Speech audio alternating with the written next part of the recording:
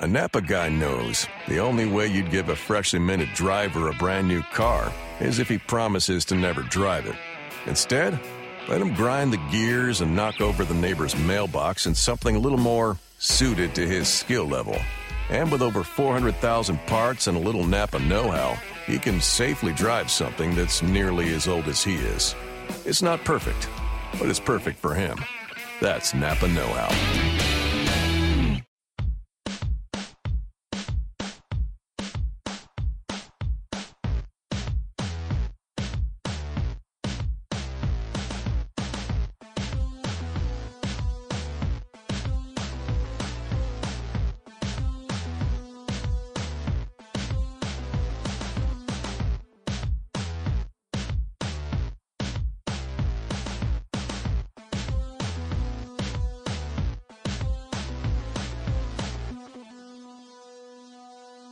Welcome to Real GM Radio. I'm Daniel LaRue, your host, and so happy to have you with us for this episode.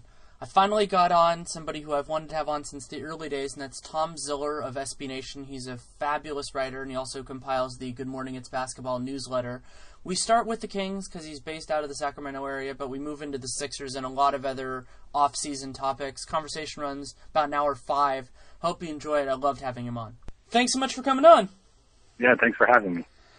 I'm thrilled to talk with somebody who is in tune with the Sacramento situation. We'll go through it in some various things. But what do you think is the most important part of this tapestry?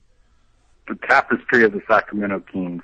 Yeah, I mean, I think the fact that Vlade Divac has really sort of taken the bull by the horns and let everyone know in no uncertain terms that he's in charge, that he's calling the shots in the front office, and he's putting together his own front office. He's trying to keep George Karl in line. He's trying to keep the players in line. He's going out there and making a lot of big deals. I think that's been the biggest thing of the summer, whether that's good or not. I mean, as has been discussed ad nauseum, he doesn't have a ton of front office experience. He has 1 year of scouting experience that was more than a decade ago. So, that's kind of the heart-stopping part at the other end. But, it's good to have a guy who seems to have the full belief of Vivek behind him and is, doing his own thing. And I think that's better than having sort of a fractured, bunch of different people with competing interests trying to figure this out. I think having one guy that's sort of in charge and will be responsible if it succeeds or fails is a good thing in the long run, whether it works or not. So is it your sense that Vlade is the decider more so than Vivek, or does Vlade kind of make a decision and then Vivek has to green light it?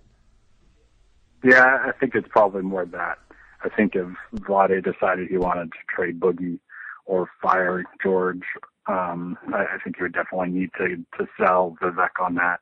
I think there's already been some suggestion that Vivek has said no to a few things in terms of hiring more front office help that may be a little more expensive. There was talk about Kiki Vandeweghe actually getting hired away from the NBA at a high price to come in and help out with the nuts and bolts and sort of the vision for the team. But Vivek was actually the guy who demurred on that, from what people are saying, because he didn't want to pay enough to pull Kiki out to the West Coast. So I think Vivek will definitely stay involved. He sold his company last year, and so he's kind of he's now one of those rich guys that doesn't have a whole lot else to do other than run his basketball team. So I think he'll still be involved. He wants to see this come together well before the arena opens. And so definitely, but in terms of the front office itself, I think Vlade has a wide berth and a lot of latitude on how to put the team together, how to move forward. And the time frame is what in some ways makes this so compelling for me, in that a lot of the most notably the move with the Sixers was done to try to improve the team this season, when the rest of kind of everything was put together, because I think we both agree that they're still plenty far away from really being at whatever their peak is.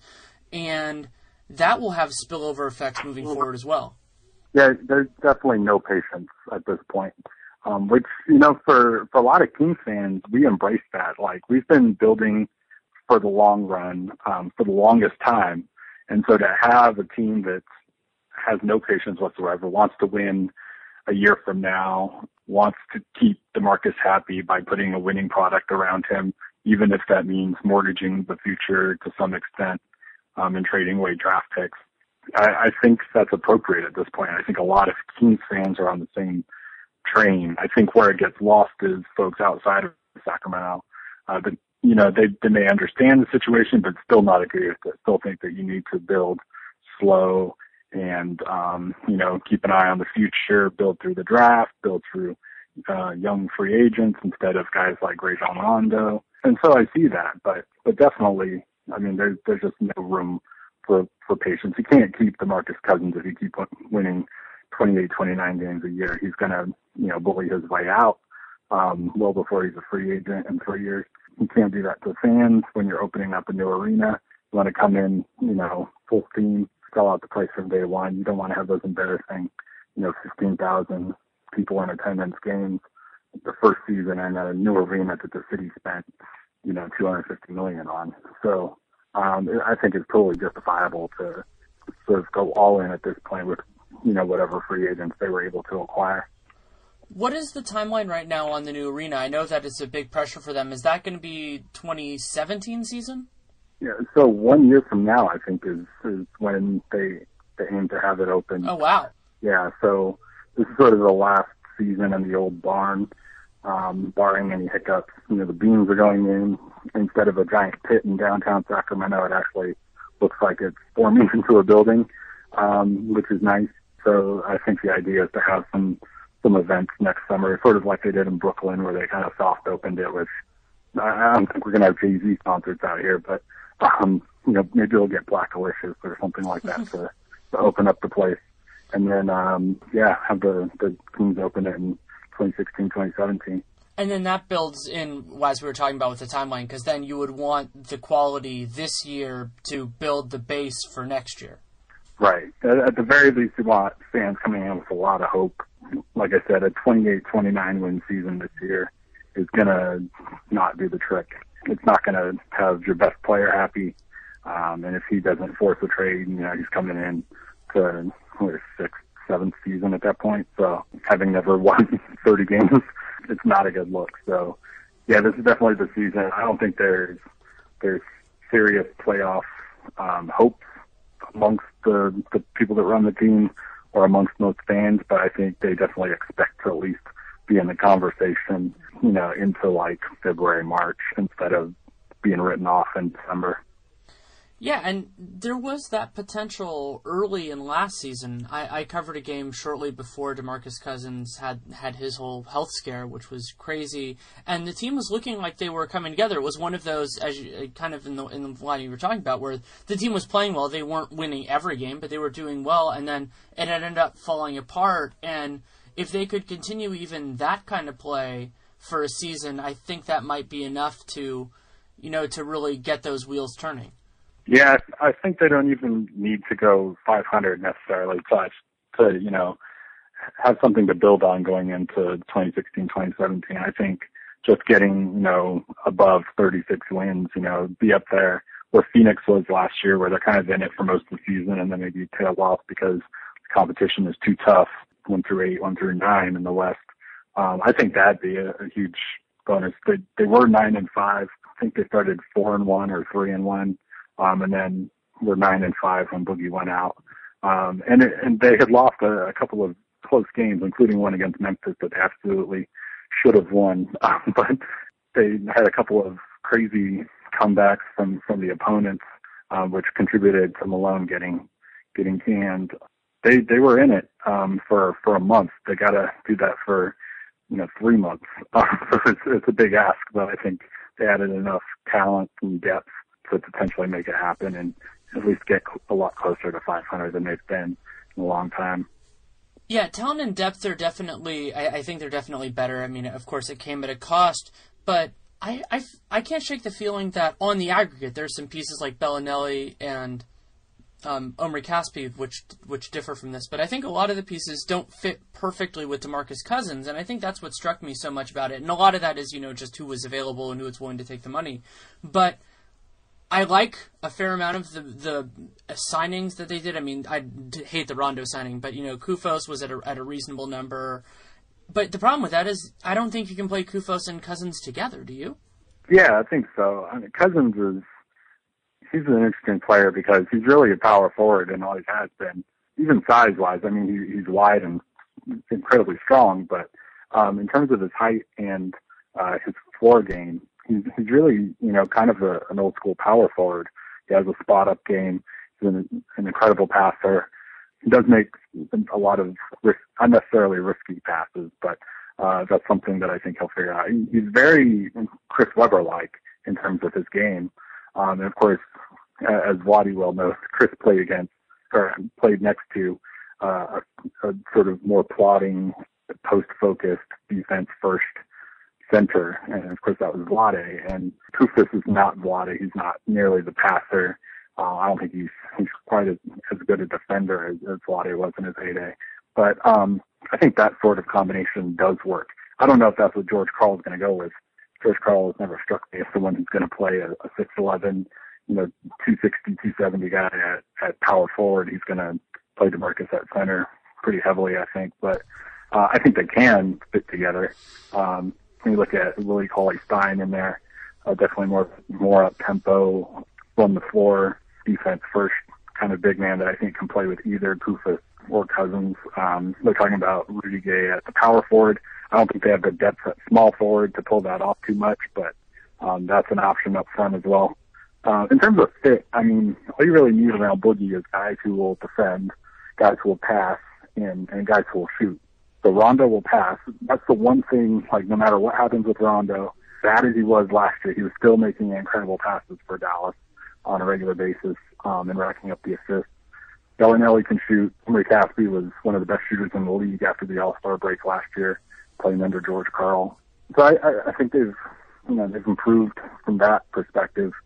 Just having them more talent. When Darren Collison went out last year, Ray McCallum was the starting point guard. Yep. He's third string for the Spurs this year, and probably gonna not be getting a ton of minutes under Pop. I would think that wasn't good. He had Nick Stauskas, who was dreadful last year, as most rookie shooting guards are. He was your first guard off the bench most of the season, even before Collison was injured. So that's a problem. They didn't have a whole lot of depth. Omri was injured off and on early in the season and didn't really get a chance under Ty Corbin. So he didn't have much behind Rudy Gay. And then, in terms of big men, you had Jason Thompson, and Carl Landry was injured all year, and just not a lot of depth up front either. The team actually missed Quincy Acey when he got traded mid-season, which is not a good sign for your front court depth. So certainly I think the depth helps a lot. In terms of fit around, but you don't need a whole lot to really fit around him because he does so much already. Yeah, it's a great point about the depth. I mean, that was something that was a major issue for them. And you can think about the idea of getting 48 quality minutes at every position, and they were having trouble doing that even when they were healthy. So when you factor in that you're always going to have injuries and ineffectiveness over the course of a year. But that also feeds into one of the fascinating dynamics with this team, which is that they have this pick, which is owed to Chicago if it falls outside of the top 10. How do you feel that fits, not how it fits into their calculus, but do you think this team is going to be in the 10 worst records, or do you think they're going to push a little bit above that? I think they certainly could be among the 10 worst records, but I think they certainly hope, even if they don't make the playoffs, which I really don't think they expect to. I think they do, sort of expect to fall outside that top 10. They haven't been too far off the last few years, even though they've lost under 30 games every season, at least since Tyreek Evans was drafted. I think that was the first season of this current streak of not winning 30 games. And so, yeah, they've been close enough. They've been picking, 6, 7 most years, and it's not a far cry to be outside the top 10 there. I think there's no risk at this point this year if the Kings do happen to stay in the top 10 of that pick getting swapped with Philadelphia, even if it is because, say, the Sixers are one of the 3 worst records and the Kings are eighth or ninth worst and end up in the top three. Even if their pick ends up above Philly, Philly is still going to have a pretty high pick. So the Kings are not in terrible shape in terms of that pick swap if they are bad enough to not lose it to Chicago. So I don't think there's a huge concern there about losing the pick this year. I think they'd be happy to lose it because that means they were pretty good. Yeah, I think that's the right way to think about it. And the Sixers aren't in the position where they can rely heavily on the Kings unless something crazy happens during the season, falling apart enough to switch the power dynamic for this year. Some people talked about, the Sixers can win as much as they want and they can, go through that. First of all, they don't have the timing to do that. I mean, the guys were already off the market for the most part. But it does also put in this crazy factor because, as I understand it, if you have to push the obligation to Chicago back a year, then that means that the pick that has to go to Philadelphia that is the non-swap one moves to 2019, which is the year that DeMarcus Cousins will have hit unrestricted free agency. But that is an issue, but there's not really much you can do about that now except lament that it happened. Yeah, you're definitely risking something on the back end if that pick doesn't defer to Chicago immediately. But I really think no one involved has the patience to be looking beyond 1 year from now, and it's a problem, and it's a concern. But at the same time, it's totally rational based on where everyone's at and where the fan base is. And that is a dynamic that you have to consider when you think about the rationality of building a team. We talked about the stadium, and you talked about the dynamics with the fan base. This is a city that just fought to keep this team, and so you have that situation. But what I find so interesting about it is that it's not like they're doing it in a situation where, sadly enough, when you see that an owner is close to the end of his life or something like that, and you see them want to go on one last run, it's more the fan pressure and the owner's pressure from the new owner perspective as opposed to the things that usually cause a more immediate surge. Right, yeah, it's like trying to make the honeymoon survive, right? And I think there's some of that. We've seen that in New Orleans with the Pelicans, where, Tom Benson takes over the team. They get some help from the state government in terms of renovating the Smoothie King Center, which will never not make me laugh. And, they kind of went, they went for broke there too. As soon as they got Anthony Davis, they decided, we want to win now. We want to make sure we keep him happy, get him into the playoffs early in his career. We're going to trade some picks for guys like Drew Holiday and Omar Ashik and go for it. And they have. And it worked last year. They got into the playoffs, and they look poised to do that again this year with some breaks. And so some teams are just in this position. I think small market teams tend to be a little bit, under pressure more than the big market teams in terms of having a real rush to get back. Milwaukee has been a team that's always sort of poo-pooed tanking and always wanting to be in contention for a playoff spot because that's what keeps fans interested and that's what keeps money coming through the gates. They bounced back really, really quick from their awful season 2 years ago, made the playoffs last year and now look to be one of the sort of rising teams in the East. They also happen to be pitching a new arena to their fans. So there's always sort of these outside forces that are influencing what teams are doing beyond just the sort of by the book, build through the draft, build young, keep your long-term assets safe, don't risk it, that sort of strategy. There's always other considerations that need to be taken into account. Yeah, that's a great point. And incidentally, the team that did one of the big deals with New Orleans that also did one with Sacramento was the team that you wrote a really good piece on about how Philadelphia's process now isn't going to hurt them later on. It's something that I've thought about a lot. I don't think I've ever written about it. But basically the idea that when they need to be good, they'll be good enough to get interest. Yeah, I think there's so many angles to the Philadelphia thing, right? It's just all over the place in terms of what this means for team building and what it means for fandom and what it means for the league and whether the league should be actively trying to dissuade teams from following this path. I mean, it's just like a whole Pandora's box of issues. But I think the one issue that I was talking about this week was, can you sign free agents if you have this reputation as being a horrible team? And the answer is, when you're a horrible team, no, it's very difficult to sign free agents. I think the Knicks and the Lakers showed that, even though the Lakers were very recently NBA champions, and in the Western Conference Finals or the second round or the semis on an annual basis, they have proven that if you're bad for a couple of years and you don't show any signs of getting a lot better quickly, big free agents are not going to sign with you. And so that's not a surprise necessarily. I think when Philadelphia actually wants those free agents, they'll be a little bit better, whether it's through the draft, whether it's through trades. At that point, money talks and what have you done for me lately and what are you going to do next year is the big thing. So when you look at Greg Monroe signing with the Bucks, they're the worst team in the league 2 years ago, rose up towards 500 this year, got the 6th seed, and looked to be a promising team into the future. That's where he signed instead of the Knicks or the Lakers. And so I think I can certainly see Philadelphia in that position in a few years with the young guys they have and the assets that they've stockpiled. Certainly, you can see where they're headed. And at that point, money talks. They're going to have oodles of cap room for eternity, and they'll be able to draw guys if they need to.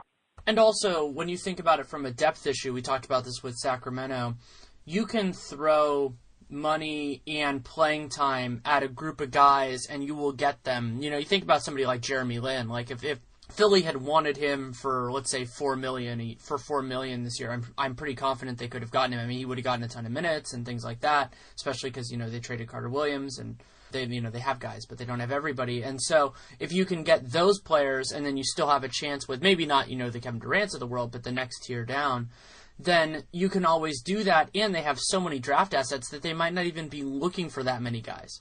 Yeah, that's a great point, that you can overpay for depth very easily, especially with the cap going the way it's going, and if you have a lot of cap space. I mean, let's be honest, like Milwaukee, Sacramento, Philadelphia are not getting the LaMarcus Aldridges, the Durants, the LeBrons, the Dwayne Wades. They're not getting those guys, so they need to be looking to the second tier as a best case scenario already. And then when you look at the third tier and below, and I mean, you could argue that the Kings were looking at, the fourth and the fifth tier when they went on their signing binge. When you look at those levels, like money talks more than anything else. And, what sort of spurred my discussion of this issue was Jared Dudley saying that he would much rather sign with the Kings than the Sixers because the Sixers weren't interested in winning. I think if you ask Jared Dudley, once the Sixers win 35, 36 games, whether that calculus changes, I think it absolutely does, because they will have showed that they're interested in winning. At that point, the money talks, the opportunity, the minutes, the fit, all that stuff comes into play, and that's where you can nab those guys in free agency. Yeah, and as you brought up in the piece, the team that I was around because I covered them was the 2011-2012 Warriors blatantly tanked for Harrison Barnes. They sat Curry. It's actually kind of amazing to me how much that affects Curry's rep even now when he was shut down largely as a precautionary measure and as a covert tanking measure.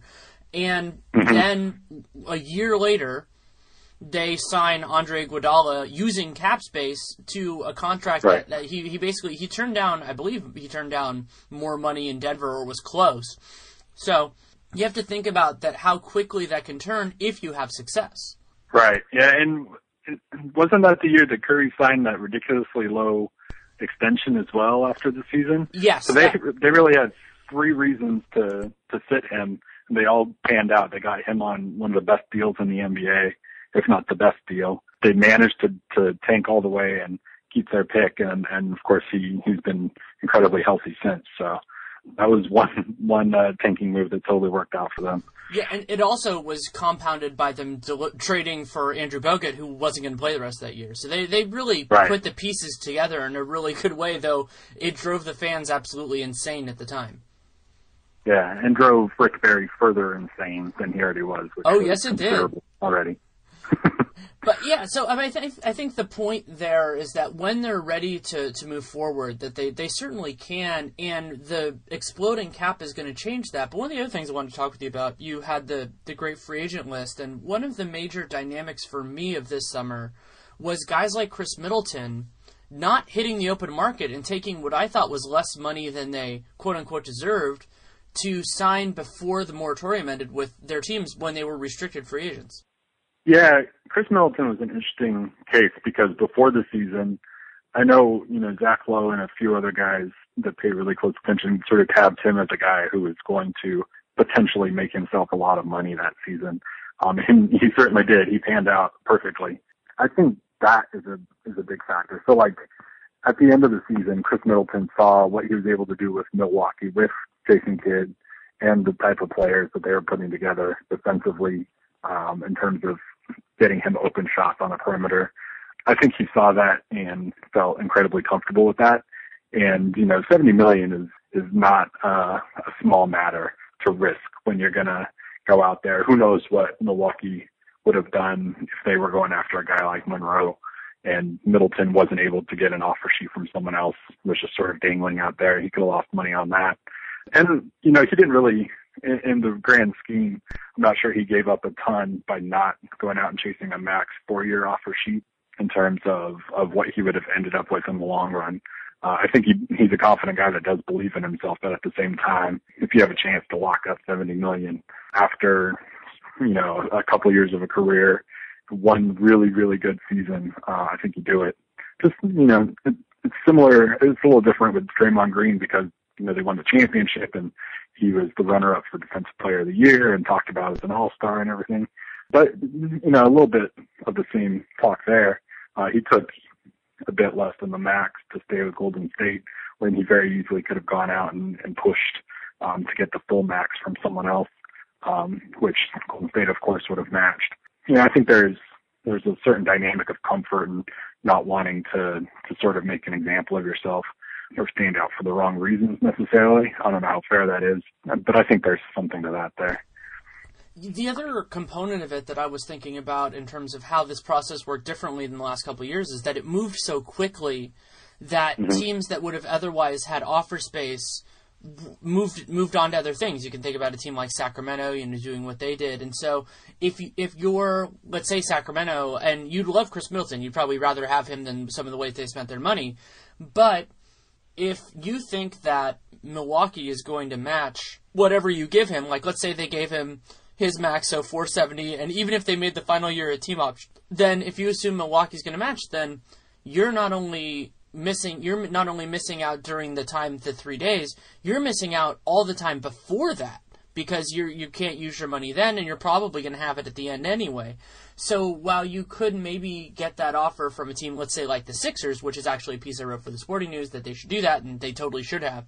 If they did, they might have offered it, who knows. But that changes the dynamic for players too, because you can see that market of teams that are willing to basically do you a solid thin out, and that makes it so much harder to get any leverage. Yeah, restricted free agency is not a good place to be if you're not one of those surefire max guys like Kawhi or someone like that. You're at a real disadvantage, and I think that may be the case.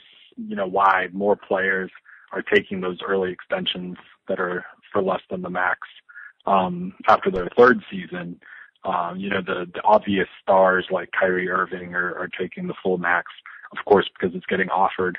But when you look at guys, maybe one tier below, they're, sort of holding out. I think in the future they may just go ahead and sign those contracts, even if they're giving up a little, just because they're not going to have leverage in restricted free agency. At the same time, you look at the guys who did sort of have to wait on the vine for another team to make an offer, like Enes Kanter. He still got paid. He found a team, whether that's through his agent's good work or just sort of luck of the draw. He found a team to give that offer, and he ended up getting it from the team that he wanted to be with. You look at a guy like Reggie Jackson, who just sort of hung out there without any offers coming in. And then, Detroit did what it needed to do in free agency, went out and got Marcus Morris and did a few other things, and then just decided to go ahead and give Reggie Jackson what he wanted and stop waiting for the hostage situation to strike. So it's a restricted free agency is definitely weird. It's definitely a pressure point for the players that experience it. I can't imagine how stressful it is for for a guy like Reggie Jackson who has to sit around and wait for one of these teams.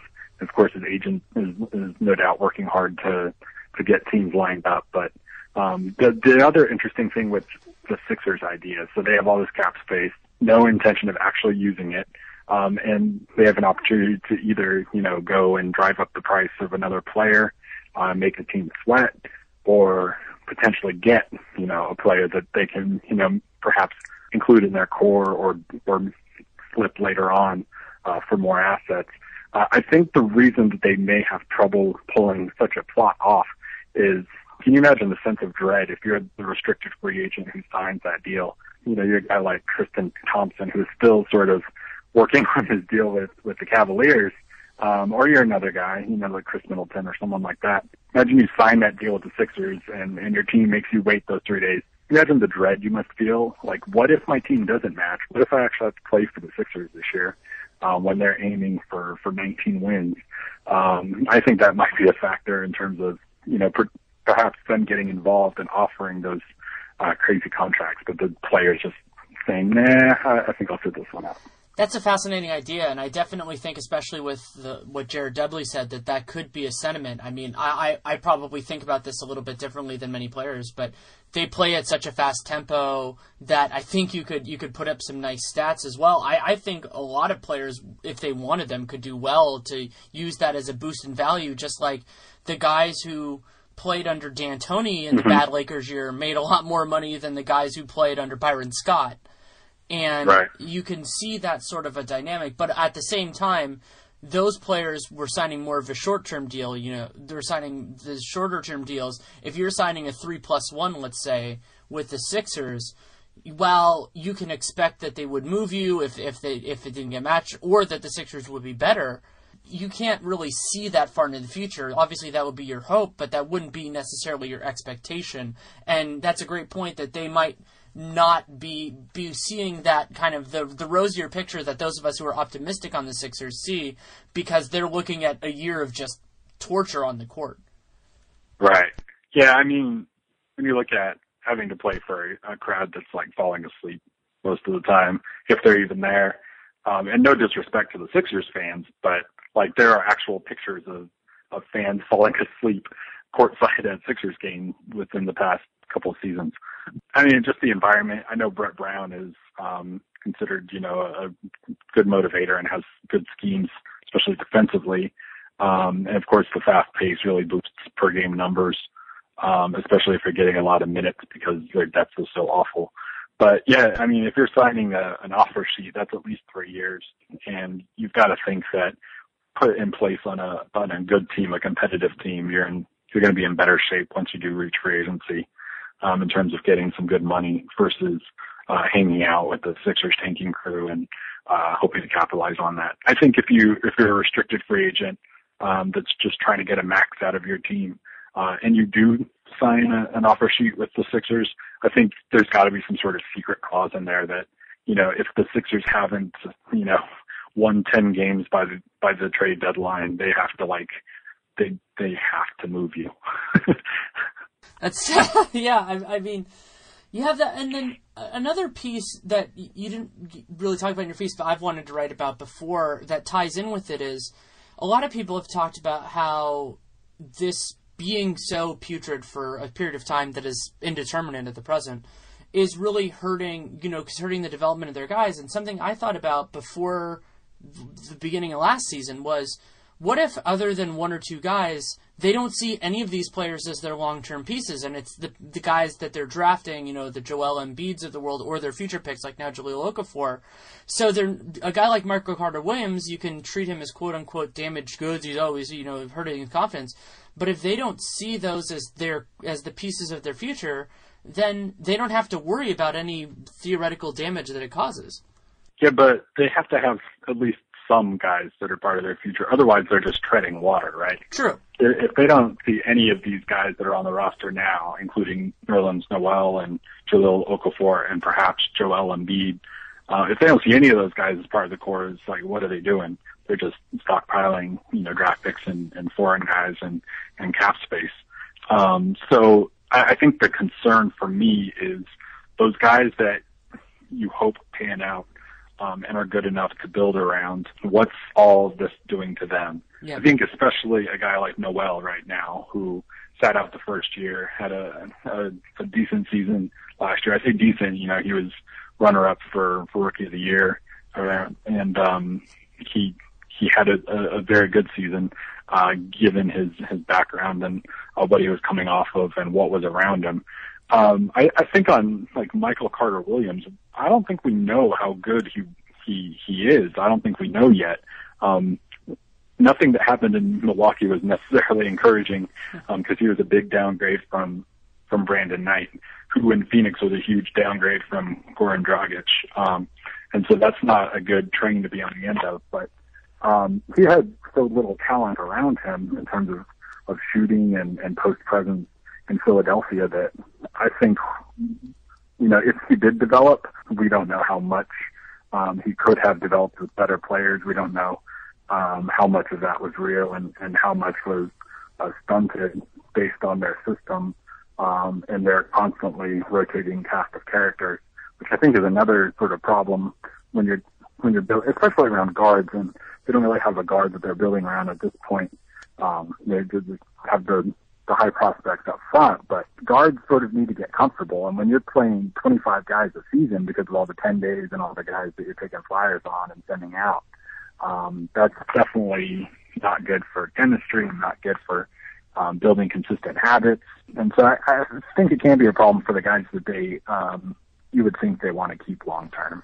Yeah, it's also a huge issue when you were talking about specifically big men, and I think of this especially in terms of Jahlil Okafor, is it's going to be hard to evaluate him without quality point guard play, because big men in the modern NBA and the old-time NBA, they need somebody to get them the ball, and this is the year that I think that they should have made a move. Even if it was a guy like Jeremy Lin or somebody of that caliber, you could get pay him $5 million for 1 year, just so you're not playing blind with a guy like Jahlil, and that would have made a big difference. You're still not going to be good. You're probably still going to be the worst team in the league on paper, but at least then you have a piece that makes it easier to evaluate everything else. Yeah, absolutely. I think they could definitely use a veteran point guard, or at least a guy who's been in the league a few years and we know can play actual point guard, not like Tony Roden or someone like that who's definitely more of a combo, but a guy who can set up his big man, who can lead a team, organize the defense from the top, and then organize the offense from midcourt as well. And I think maybe they think they have that guy in Brett Brown who can do it from the sidelines, but I'm not sure that's the best route. It's looked like it's worked with Noel.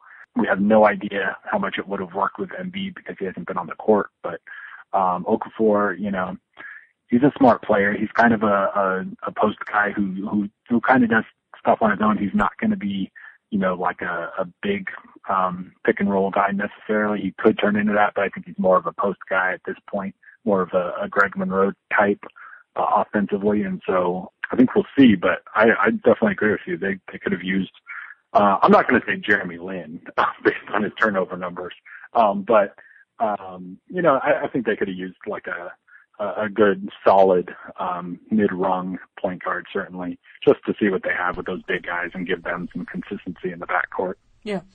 Moving on just to the offseason more in general, was there any team that, maybe not they improved the most, but a team's that offseason that you really liked? Good question. I'm sure I've written about this at least once, but I'm really interested in what the Pacers are doing and seeing how they come out of it. I mean, it seems like we forget that, towards the end of the regular season last year, like teams were legitimately afraid, teams at the top of the East were legitimately afraid of the Pacers, what they would be like once Paul George came back. Would they give the Hawks a run for their money in the first round? Would they give the Cavaliers a run for their money if they got up to the 7th seed? It didn't work out like that. They didn't make the playoffs, but Paul George is one of the 10 best players in the league, and he's coming back after a full year off, so he'll be healthy and ready to go. He's playing a lot of power forward. They've moved on from David West and Roy Hibbert up front, and they're going to play faster. Miles Turner looked really good in the summer league for the Pacers, and I think he's going to be a a nice rookie, maybe one of the top 5 rookies in terms of impact, because I think he's going to get the minutes. Their backcourt is really interesting with Monte Ellis and George Hill. I think they have a nice fit together. We'll have to see how it plays out on the court, but on paper, and just thinking about the types of players there and types of plays they make on both ends, I think that's a pretty good fit. And then, Frank Vogel has something to prove after last season. I think they were worse than people even expected with the Paul George injury last year. I think the way that Vogel's handled Hibbert has drawn some criticism fairly over the past year or so, year and a half. And so I think it'll be interesting to see how they pan out. I think they improved. I think getting Monte, who is not one of the top free agents, but certainly has a role in the NBA and has played on some good teams. I think he's a good fit there. And I think, Miles Turner is certainly interesting. Out west, I mean, there's only so much you can say about the Spurs, but I think the Clippers, they went from disaster to putting together a nice offseason within the span of, an 8-hour hostage situation. And so I like what they've done. I think they can rival the Warriors and the Spurs at the top. And, I'd sort of lump the Grizzlies into that mix as well.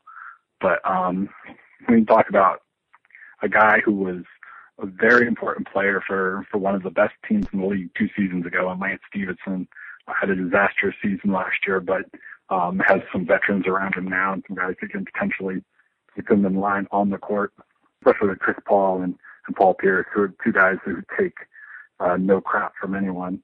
I think that's a good mix. The front court depth still leaves something to be desired. I'm not sure Josh Smith was the right guy. I think they may have needed a center more than that. But, Spencer Hawes things didn't work out last year, so they moved on from him. But overall, I like what they've done. I don't know how much Pierce has left, but he'll be around when the playoffs start, as he always is. And so they're definitely a team that improved quite a bit. It was already incredible last year, so I'm excited to see what they do this year. I like to think about the quality of off-seasons based on the degree of difficulty, and part of the reason the Clippers were so impressive is that they had an insanely high degree of difficulty because they had to keep DeAndre, and granted, they might have gotten a little lucky with how that happened, but beyond that, they had very few resources to get better, especially when they kept Jamal Crawford. And they got Paul Pierce, who's probably the best player ever to sign for the taxpayer mid-level exception. Their minimum guys were all better than the minimum, and that's exactly what being a major market team is about. They're the only legitimately good team in a major market right now, so they're getting those perks with guys like Prigioni, Josh Smith, even if Josh Smith isn't perfect. I also really like Cole Aldrich there. He's not the greatest player, he's not going to set the world on fire, but I think he can give them 10 minutes a game, and those 10 minutes, I trust him more than Big Baby, so that's a very small win. And on the East, the team that I think did a couple of fascinating things in a positive way is Toronto. So the DeMarre Carroll contract was a little bit surprising at first, but when you saw what a couple guys got later, I think it looks better now. I think it looked fine then, but it looks better now. And they got a first-round pick for Grievous Vasquez, and the craziest move maybe of the whole offseason so far, just because the Bucks traded that Clippers first for a guy who's expiring contract who's not even a starter. And they replaced him with DeLon Wright and presumably Norman Powell, though Powell will probably play the 2, who might not be better than him this year, but they'll be pretty good, and they're under contract for a lot longer.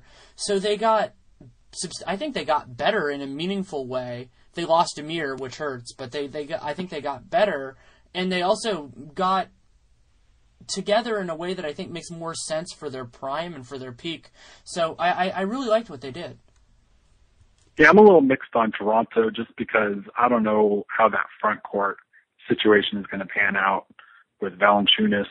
I know Carroll's going to play more 4 than he has ever, but there's still some big guys in the East that can be problems. I think they're going to have real problems against them unless Jonas picks up his game. It's sort of like any team that stars Kyle Lowry. Their team is going to rise and fall on the health of Kyle Lowry and how well he's fitting in with the coach. I think there's no question that he fits well with Dwayne Casey, and if he's healthy, he'll be really good. I'm not sure I'm convinced that him and DeMar are enough offensively for that team. DeMar is a really good defender and a good shooter on offense. Doesn't create much, so you're still relying on those two guys in the backcourt. They lost Lou Williams, which I think is a big loss. It was a heist to get a first-round pick for Vasquez, but losing Lou Williams in free agency was a big loss, I think, for them in terms of having just another creator on the floor. We'll see what Corey Joseph can do. I'm high on Corey Joseph, but he's going to be put into the fire. He's going to be put in a lot of situations where he needs to be the man on the court, and he hasn't had that experience in the NBA thus far. So it'll be trial by fire for him. So I'm a little mixed on Toronto, and a lot of it is just, what's Valanciunas going to become as an NBA player and when. Another team that I've been thinking about the last couple of days, now that we have more of an idea of what teams are going to look like, is I have no idea what the Suns are going to be, but I'm absolutely fascinated to see what happens when they get there. Yeah, the Suns are an interesting team. They, went all in for Aldridge and split up the Morris brothers, and which was probably a good thing for given the struggles that they had last year with both the coach and the local law enforcement. But yeah, they're an interesting team. I'm a big fan of Brandon Knight, and I think he's going to be a really good point guard in this league. He was dreadful in Phoenix last year after the trade. And a lot of that was injury, fit, learning the new system. But I think he's good and has the potential to become really good. I think he's a good fit with Eric Bledsoe in that backcourt with Markieff Morris. They have a slew of young big men, and now they added Tyson Chandler, who's just about the best mentor you could ask for guys like Alex Len. And so I'm very interested in what they're going to do. I don't know about this year, though. They tailed off pretty hard last year after the Dragic trade and losing Isaiah Thomas in that trade. They tailed off hard enough that I'm a little skeptical that they're going to be one of the best 8 teams in the West this year. We can count on the Blazers slipping. I think a lot of people are counting on the Mavericks also slipping, but the Thunder are certainly rising into one of those spots, and so it's going to be tight to try to slip into the West playoff race. You have the Jazz coming up, and Pelicans may have gotten better, or at least stayed the same. It's going to be tough, but definitely interested to see how Knight fits in and how Chandler sort of sculpts that front line and helps the young guys improve. I don't think they're a playoff team either. I think that they'll be in that mix of if some teams fall off, if teams have bad injury luck, they can get into the mix. But I don't think they're even in the top 9 right now. But there are a lot of teams that it's just seeing how it works on the floor. With the Lakers, what kind of team are they going to be? Yeah, I think the Lakers are a lot better than a lot of people are expecting. Their talent has been upgraded substantially. I would say. I don't know how D'Angelo Russell is going to be as a rookie, and really Julius Randle is going to be a rookie as well. Those guys are going to go through some struggles, but they're both smart, active kids, and I think we'll put it together at least in the back half of the season and show some stuff. And Randall was great in the summer league, so I'll see how he does. But when Kobe's on the court, even in recent years, as he's aged, he's been, really good, more efficient than he had been earlier in his career, when he was, firing up 25 shots a game. So if he's healthy, he's actually, their best player, which is a little surprising to people who only see the DMPs because of injuries over the last few years. Hibbert, is the best big man they've had since Powell. Which is not saying much, no offense to Jordan Hill, but he's a big difference maker defensively, which is where they've struggled mightily over the past few years. And it's a contract year for him, too. Right. Everything changes in the contract year. Lou Williams is a fantastic upgrade in the backcourt over what they've had. Jordan Clarkson's there. They could be a 41 team. I don't think I'd bat an eyelash. Which is a huge improvement over what they did last year. So they could also win 20 games if Kobe gets hurt again and Hibbert doesn't turn out. I mean, they do have Byron Scott coaching the team still, which is a huge problem for them. So they're definitely a boomer bust team in the West. It'll be interesting to see how they play, how much Byron's newfound love of the three-pointer actually takes on the court versus, the style that his teams have been playing for a few years now. Yeah, it's definitely true. I mean, I think that I think they're another team that is not a playoff team, but that has the potential to be good. And it's another argument for me. I'm a big proponent of the top 16 system, just in terms of opening up the process, because the problem with the West is a couple teams can fall off, and it's still going to be crazy hard to make it in the West. Right. Yeah. I mean, you have to win 45 games, I think, to think you have a shot at the playoffs in the West, which is crazy, especially when 38 wins get you in the East. And so I think it is a deterrent to some teams in the West. Like, how much more would the Jazz have done, in the back half of last year? How much better would they have been if they actually had a shot at making the playoffs? Or what would Phoenix have done differently last year if they didn't know that they were in a dogfight just to get in with the 8th seed and be a sacrificial lamb for the Warriors? It changes the calculus for everyone in the West, and usually not in a good way. Like, teams do not go out typically and make big improving moves at the deadline when they're, 10th, 11th place in the West.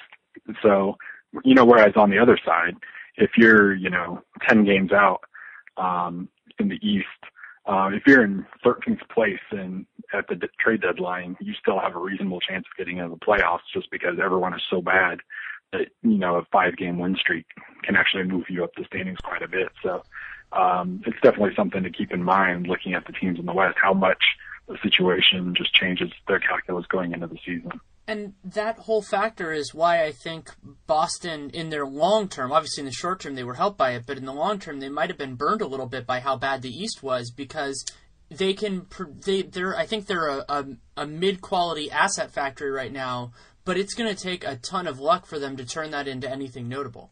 Yeah, and I do believe in Danny Ainge's ability to make a big trade. I think he has the right relationships in the league to screw any GM that he comes up against. But yeah, totally. When you look at, they decided to go for the playoffs and they made it. Miami tried to, but was just too injured and too underwhelming, and ended up falling to the 10th worst record in the league and ended up landing Justice Winslow.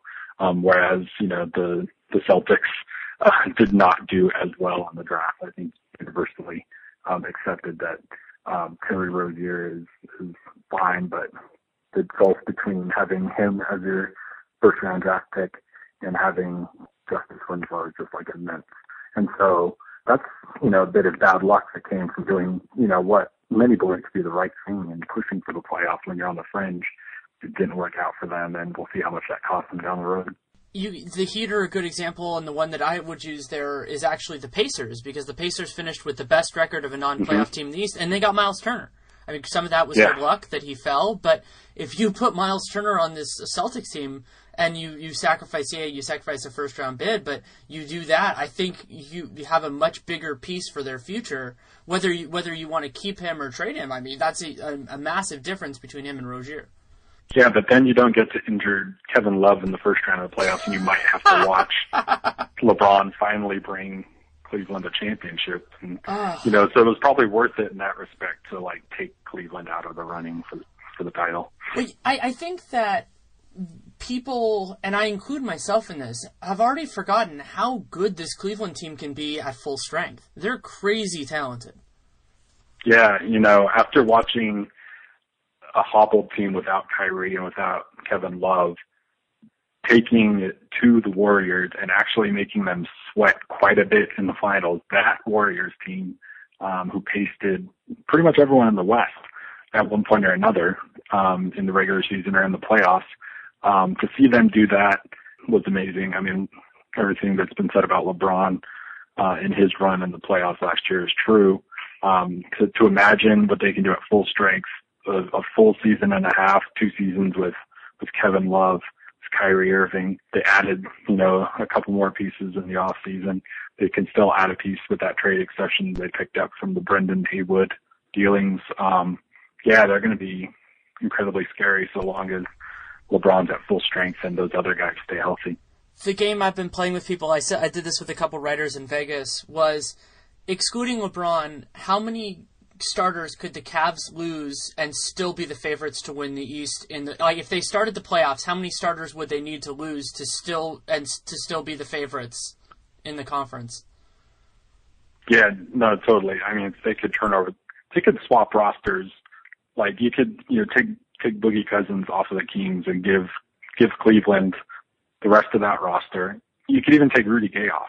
So take Rudy Gay and Boogie Cousins off the Kings, and then give that roster that's left over to LeBron, and they'll be the favorites in the East easily. They'll be, the odds, the over-under will be like 65 games. Wow, that's even stronger than I would say. I mean, so like put LeBron on the Sixers. They would be, at worst like the second, the number 2 team in the preseason rankings, I would think, in the East. Like, who are you going to put above them? Yeah, and then you think about the idea that they could have drafted Nerlens Noel and had him anyway. Yeah.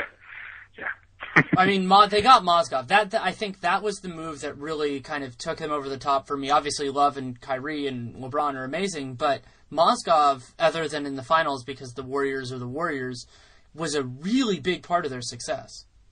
Right, and even, in spots in the finals, he was a big deal. The Warriors sort of let that happen. They conceded that to try to bottle up LeBron a little bit more. But, Mozgov is completely legit. He's going to make an incredible amount of money 1 year from now, probably from Dan Gilbert, but it's going to be a massive amount of money. Who would you say has the best shot of beating the Cavs in a 7-game series in the East? That's a good question. I don't want to bet on the Pacers yet because, Miles Turner is a rookie, and Monte playoff success has been pretty limited over the last, 5, 6, 7 years. Atlanta got a little weird in the offseason, adding Thiago Splitter. They lost Damari Carroll. They sort of knew they were going to lose Damari Carroll because of the contract situation with him and Paul Millsap. I think their backcourt still needs, a couple more answers, but Jeff Teague is young and will grow, and Dennis Schroeder is same deal, even younger, will get better. It's hard to count out their coach and their system, especially so long as Kyle Korver is out there shooting bombs. But seeing the Hawks, after what the Cavs did to them shorthanded a year ago, seeing the Hawks beat them in the series is going to be real tricky. The Wizards got better, but I don't know that they got better enough to really challenge the Cavs at all. People will mention the Heat. The Heat got better in the offseason, got Justice Winslow. They have a full season of Goran Dragic. They have a full season potentially of Chris Bosh. They probably have half of a season of Dwayne Wade per usual. They didn't make the playoffs last year in a really bad conference. People talking about them as potential number 2 seed in the East. I don't see it. On paper, they look great. They have, potentially 3 All-Stars in the starting lineup, and Dragic, Wade, and Bosh. Plus they have Luol Deng and Josh McRoberts coming back, and everything's well and good, but they didn't make the playoffs in a historically bad East last year. I don't know how much I trust the bodies on that team, or just really the longevity or reliability of that team. And then when you look at they would be the prediction if they went up against the full strength Cavs and they were full strength would still be a Cleveland sweep, I think. I think a full strength would be interesting. I don't think it would be close. For me, the team that has the best shot, and it's crazy because I've undersold them in the playoffs for years, is Chicago. Just because they have a guy in Jimmy Butler who I think can do a good job on LeBron, and their strengths in terms of the front court, especially if Mirotic can come on like I think he will, are harder to negate. But you're going to have to figure out a way to handle Kyrie. You're going to have to figure a lot of stuff. But, again, you're picking between bad options. I think that the Hawks are going to be... I think that they're so well coached, they'll do fine in the regular season. But I feel like I'm going to be sitting there for the second year in a row and just not thinking they're going to do well in the playoffs, just because when you narrow it down, they have a lot of good players, but it's really hard for them to beat you in enough places to get the points that they get in the regular season, because they have a great team and they have great cohesion. And people talk about the Spurs. Yeah, The Spurs have 3, possibly 4 Hall of Famers on their team. It's a lot easier to do that when you have those guys. And yeah, they're older, but Tim Duncan was a monster last year. You know, it's not like he's old. He's in his late 30s, but he's playing really well. So you don't discount that when he's still doing it. I would actually discount Parker to a degree more because he's showing his age more than Tim Duncan is.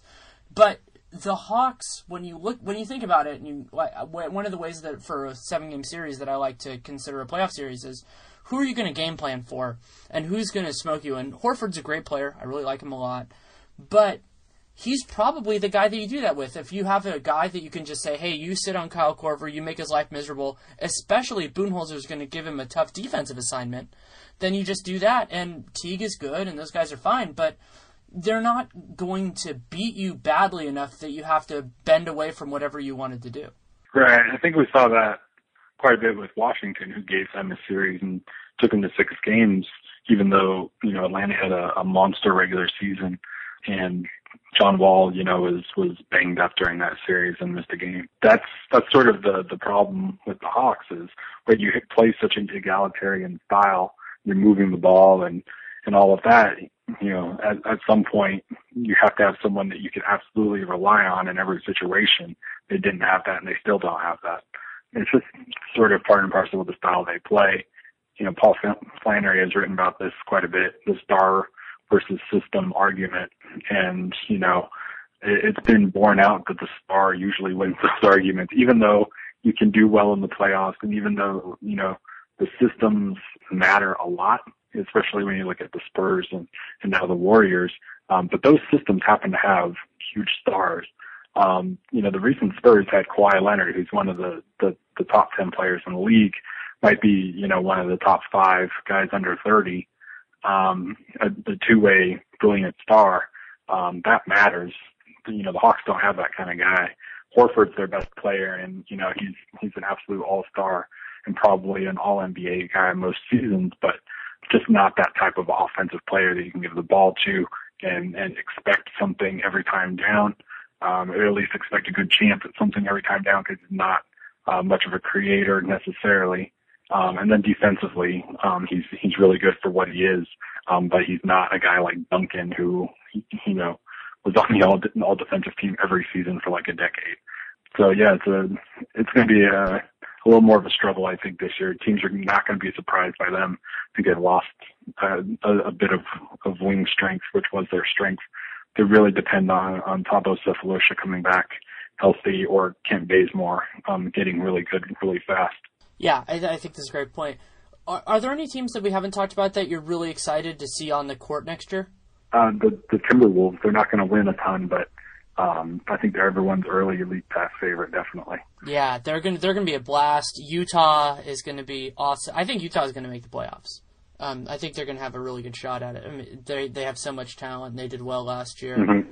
And then I've had a fascination the last couple of years. Well, not the year they were horrendous, though I watched bad basketball with the Bucks. We talked about them a little bit, but another year with Kidd, and I think that Monroe's defense has been a little bit, I don't know the right word. It's been overstated that he was bad at defense because he was playing out of position. And I think he's in the perfect system because they're going to ask him to do a lot less than the average center.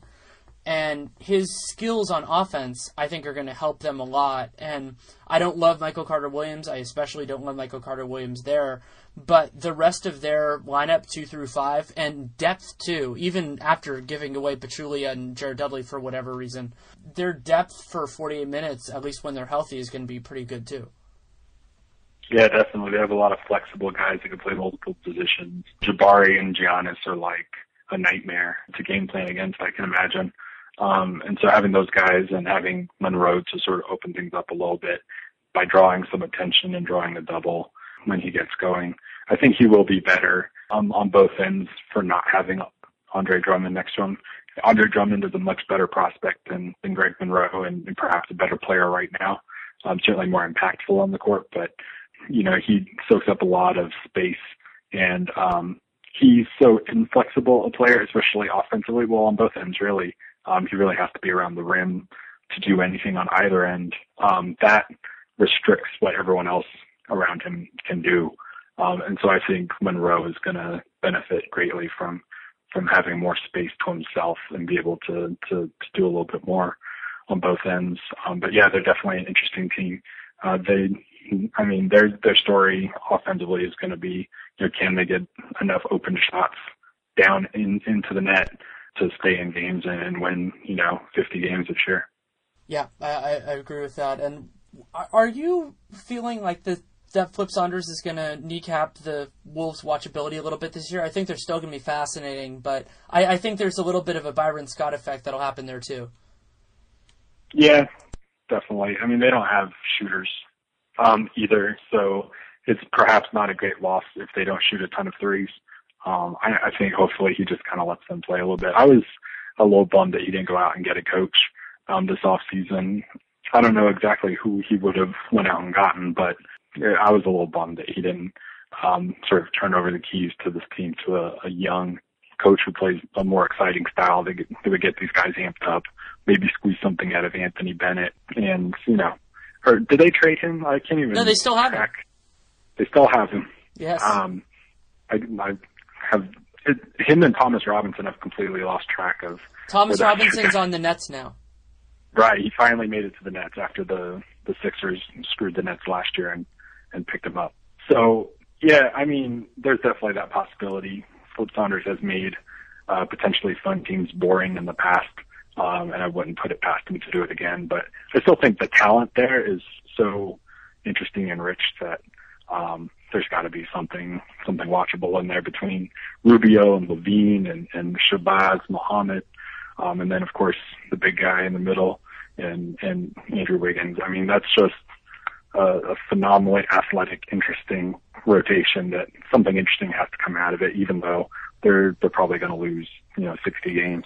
I think it's going to help them a lot that they end up losing 60 this year because they can get that last piece and then they can really push forward. What they need to do is just clarify, what they're going to do and understand what they have in a guy like Karl Towns. Is he going to be a center, which I think he will be, or a power forward, but they're going to benefit from the West being so stacked because even if they do better than expected, they're still going to get whooped a lot. Absolutely. They're going to rack up those losses, and they're probably going to have the worst record in the league, which will be interesting because that will mean that the Sixers will have never had the worst record in the league despite trying their absolute best to be the worst. Yeah.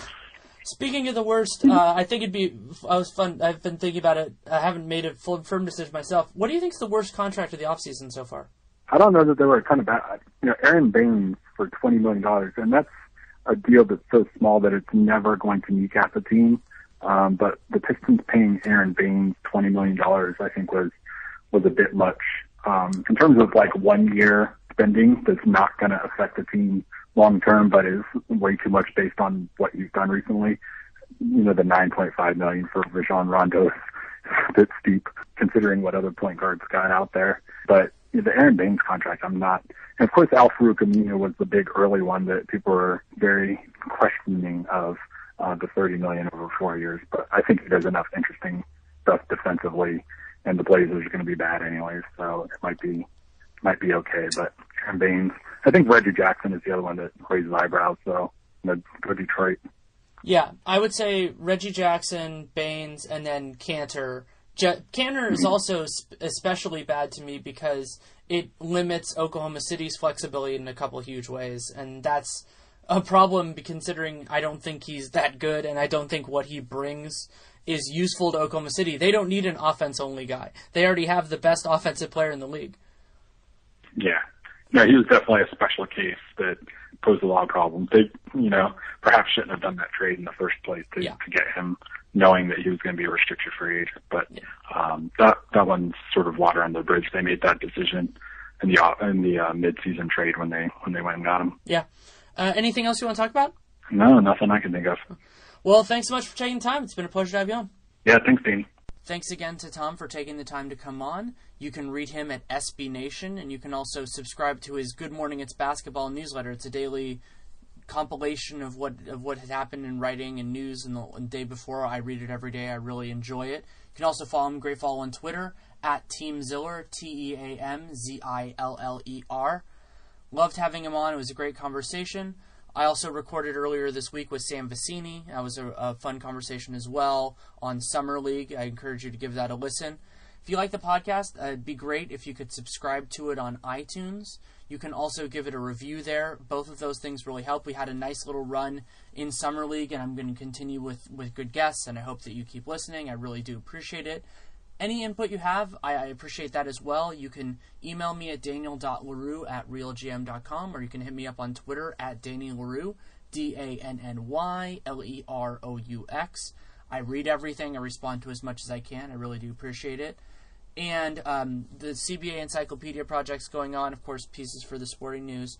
And I have a new project that's going to be over a series of sites that is going to be really exciting. It's not out yet, so I can't talk about it, but it's coming soon. By the time many of you listen to this, it probably will be out. So you can look for that. It's going to be over a series of sites depending on how everything works out, but I'm really excited about it. So thank you so much for listening. Thanks again to Tom for coming on. Take care and make it a great day.